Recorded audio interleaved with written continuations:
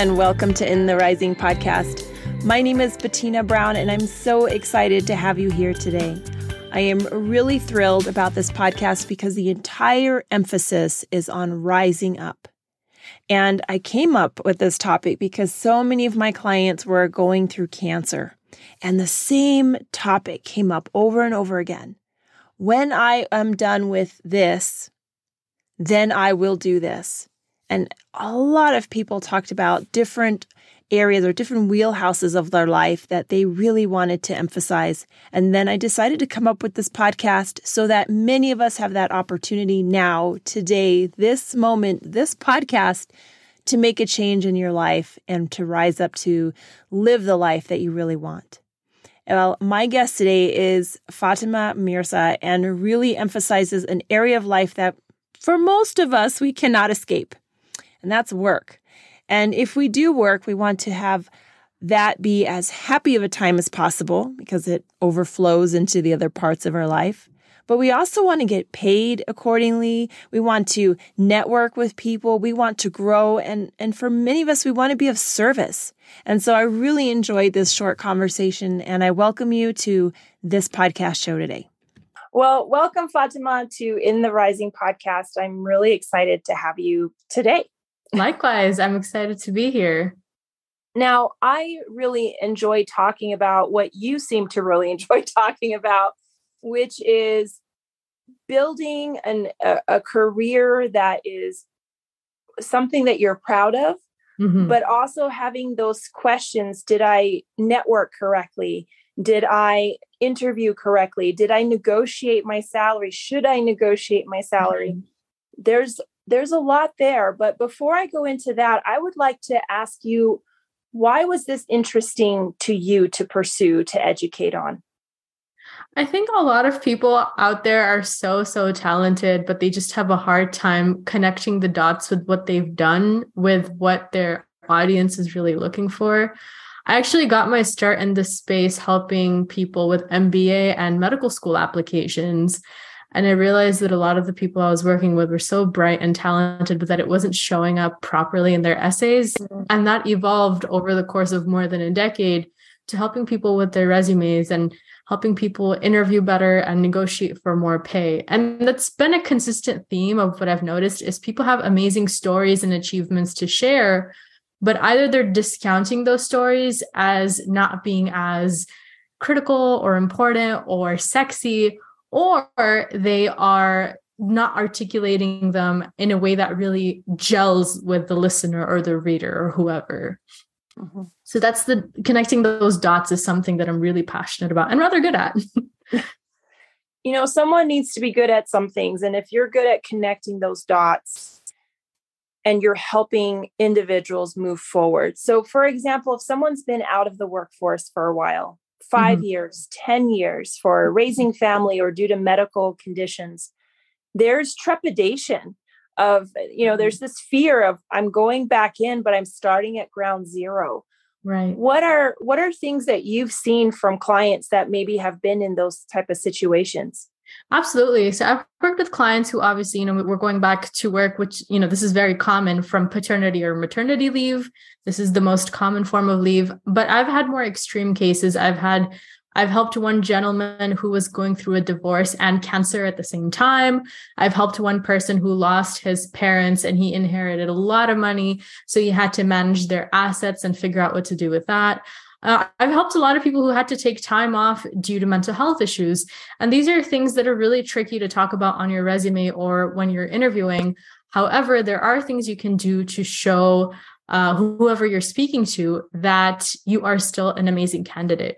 So whenever someone sees an employment gap in a resume or when interviewing, the first question that's coming to their head is, I'm a little concerned that in this time, your skills have declined or deteriorated. So what you need to say in your answer in your resume is, no, I have been keeping up to date with my skills and here's how.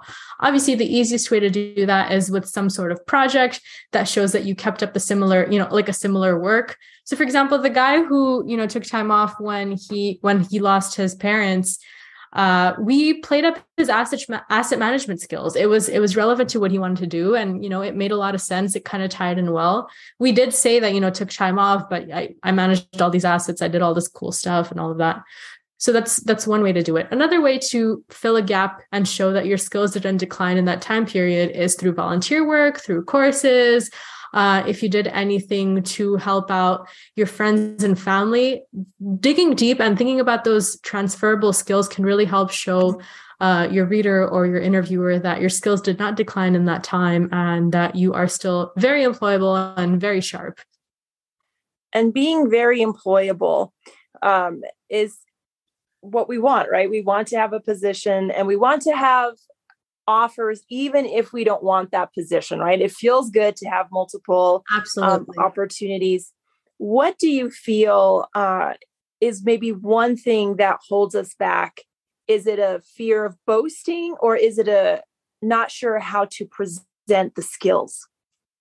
I think it really depends on your cultural background. And when I say cultural background, I don't mean just ethnicity and like the language you speak, but also like the culture associated with your industry even. Like I've spoken to salespeople that err on the side of over boasting, whereas I've spoken to professionals in the IT space that err on the side of not boasting enough. You know what I mean? So I think it really is who you're surrounding yourself with, and then kind of just absorbing that culture and putting it back out there during the interview process. So the general trend that I've noticed among people is that people who are immigrants and people who are in like finance and tech spaces, they tend to underboast, like they undersell their skills, whereas people who are in sales and leadership positions tend to really sell themselves hard, but at the risk of not even being in line with whoever they're speaking to. So, I mean, everybody has like a different way of selling themselves and different ways of making mistakes around selling themselves. So often what you really do need is someone you trust who's very skillful and honest, who's going to be able to sit you down and do like a mock exercise with you on how you're presenting yourself and critiquing you. This can be a friend, this can be a colleague, this can be someone who you used to work with, a former boss, or you can invest in hiring a proper interview coach, because while we hope that everyone we're interviewing with is going to give us feedback, it's highly unusual for someone to be that critically honest. No one's going to come to you and say, hey, when you say that, it actually sounds really disrespectful and rude. What they're going to say is, oh, we didn't feel there was a cultural fit. And you don't know what that means really, right? Yeah. In real English. So it is very important to get that critical and friendly feedback from someone you trust. And having been interviewed many times and interviewed others, I have also noticed that having someone to coach with could be really important. It doesn't even matter who, but that you need to have more than a one sentence answer. They're looking for something, especially when they're looking at what your values are, what you believe, not just what you've done. Say someone wants to learn a little bit more about these behavior questions. How do you direct them or guide them? There's a lot of resources depending on the industry that you're exploring. For IT, there are so many forums that are like, especially FANG companies that are just dedicated to interview prep. People will have an interview with a FANG company like Google, and they'll go on this forum and be like, okay, guys, these are the questions I was asked. This is how I answered it. And that's a great resource for if you're also going in for a similar interview. Another great resource can be if you join a paid professional association in your space. For example, if you're a marketing professional, let's say in the Los Angeles area, Googling Marketing Association Los Angeles will help you find marketing associations that you can join. There, you'll find chief marketing officers, recruiters who recruit for highly specialized marketing professionals who are looking for people to mentor, like they're looking to give back in that space. And you can reach out to them and ask them to review your performance candidly, and they'll be more than happy to do that. When you're paying for a membership like that, there's also going to be associated career resources. So that can also be a really big help for you when you're navigating that space. And that you need all the help you can get, right? To feel more prepared. One thing that I've heard a lot about, but it makes me kind of cringe when I hear the word, and it's networking. But when someone explained to me that you are in the network as much as networking, like it just sounds so take. Mm-hmm. But it is important to know people. It's important to know things. But a lot of times, if you know someone or have a reputation, that comes a little bit before just all the stuff on paper. Mm-hmm. But what about networking? What does that really mean in 2022, 2023? And where are we going with that? Where's the emphasis? Well, online networking has been a really big deal since the early 2000s. But I think a lot of people, what you said about take, it's not really like that. And when someone is looking for a professional like you, you're actually giving. When you say, hey, do you know anybody who's hiring someone like me? If they are, you've just solved all of their burning questions, whatever's keeping them up, tossing and turning at night, you've just answered that. So that's a way to kind of rethink that. The other thing is going on to LinkedIn and, messaging a whole bunch of people with, hey, are you guys hiring? That's not an ideal way to network, because if they are not hiring someone exactly like you at that time, you have just prevented them from helping you in so many other ways. Networking isn't just about, hey, are you hiring and can you hire me now? Or I saw that you posted a job and I'm going to message you and try to differentiate myself from everybody else who's applying. Networking is about using other people's access to information, their contacts, the resources that they might have access to, any special tips that they can give you. So, instead of when someone, if you reach out to somebody and ask them, like, do you know anybody who's hiring someone like me? And they say no, ending the conversation there isn't ideal. What you should be doing is, okay, what else can I do? What else do you know that can help me? And not like in that kind of very obvious and obtuse way, but in a more strategic manner. For example, you can ask someone, hey, I'm trying to transition into this space and I noticed that you have this credential. Did you think it was helpful? The reason I'm asking is because I'm also looking to transition into this space and I was wondering if I should get that credential. Now you've shown them that you are looking for work, but you've also made it really easy for them to help you, so they can help you. And next time if a position comes up that matches your skills, you'll be the first person they think of. Additionally, you can continue that conversation. That's not the only help you can take from a person, even if they're a complete stranger. After they reach out to you, you can thank them for their help and ask them another question. For example, you can ask them, I'm really interested in this space. What are some of the top companies that are currently hiring? And you can ask them for introductions. You can ask them for referrals.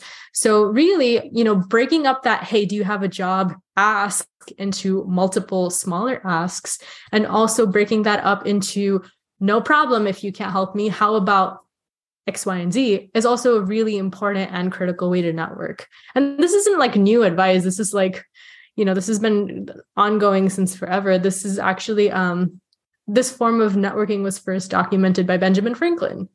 He asked a legislator for a book, and then he asked him for another favor, and then so on and so forth until they became political allies. And it's important to realize that a connection is what you were talking about, not just, right, hey, can you give me something with that? And being the solution to a problem is very, very important. The other thing that you talk about is, really taking control over a job search. And right now there are I'm in the healthcare, there's a lot of positions, a lot of empty positions. Mm-hmm. But how do you really position yourself within your industry? What do you ask, or how do you help your clients identify what values or what is important to them? Well, I mean, you have to really ask yourself what's most important to you. Is it going to be work-life balance? Are you looking forward to utilizing a specific skill? Is it salary? Is it proximity to your home? Is it a flexible schedule so you can take care of your kids? So really identifying what's most important to you, because it's not always pay, is the first step, right? And then based on that, you can identify which jobs you should be pursuing.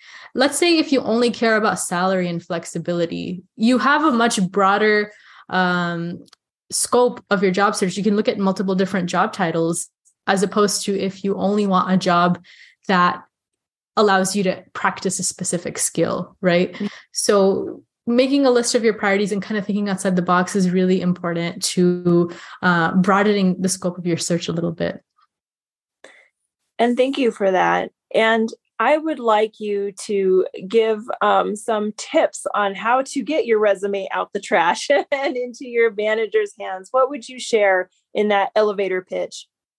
Absolutely. So the first thing you definitely want to make sure is that the language used in your resume is the kind of language that somebody would be searching for.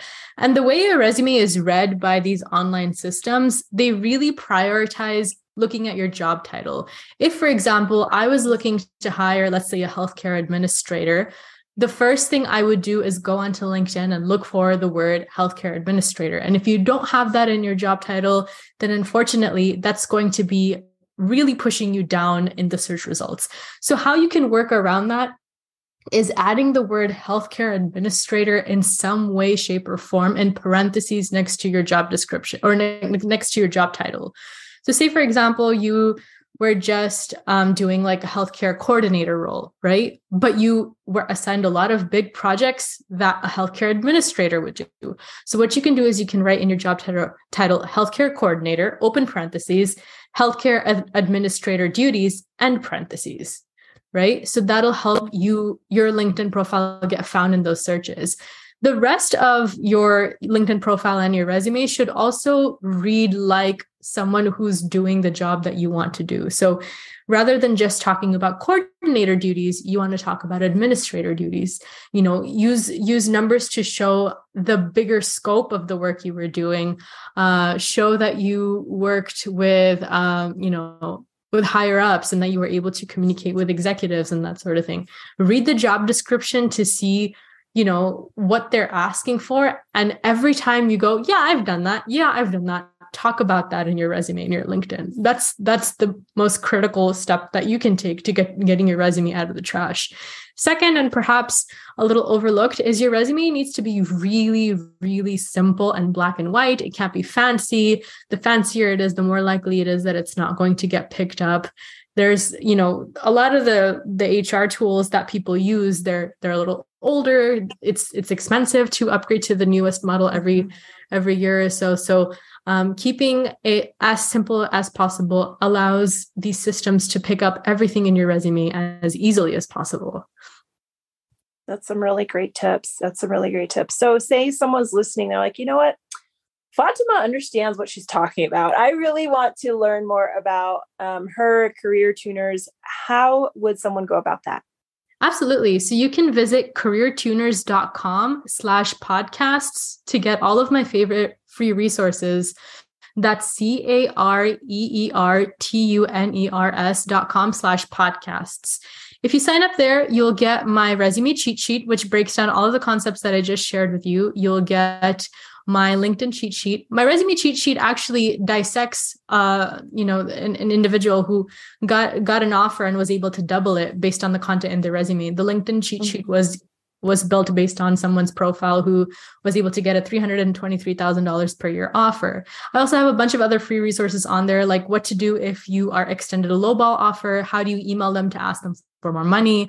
I have my cover letter template, my networking templates, and all sorts of extra goodies. If you are getting back to work after a leave, there's a blog that I wrote. If you Google employment gaps career tuners, you'll find two blogs, one on how to talk about employment gaps on your resume, and the other, how to talk about employment gaps in your interviews. There's all kinds of situations and scenarios that blog breaks down, and it gives you the exact scripts that you can be copying and pasting into your resume and in your interview answers. Wonderful. I was told this, and it's to be in the network, rather to just network and to get. And what she emphasized is just that. Asking questions of other people. How did you get where you are? Was this helpful? And it reminded me of so many other podcasts in which I talked to people who emphasize the importance of coaches and mentors through your career life. And so I have those episodes in the show notes as well, but I really like to talk about the importance of moving up into your career and into the career you really want. And that does not mean it's the same one that is on everyone else's radar. To enjoy your work and to really make a difference every day. So if you feel that this podcast would be of benefit to someone, I urge you to go ahead and share this podcast with them. The more hands and ears that we put this podcast to, the more change we can get. And I also invite you to leave a 5-star review. It does so much for this podcast and also to expand a rising message. And until next time, let's build one another up.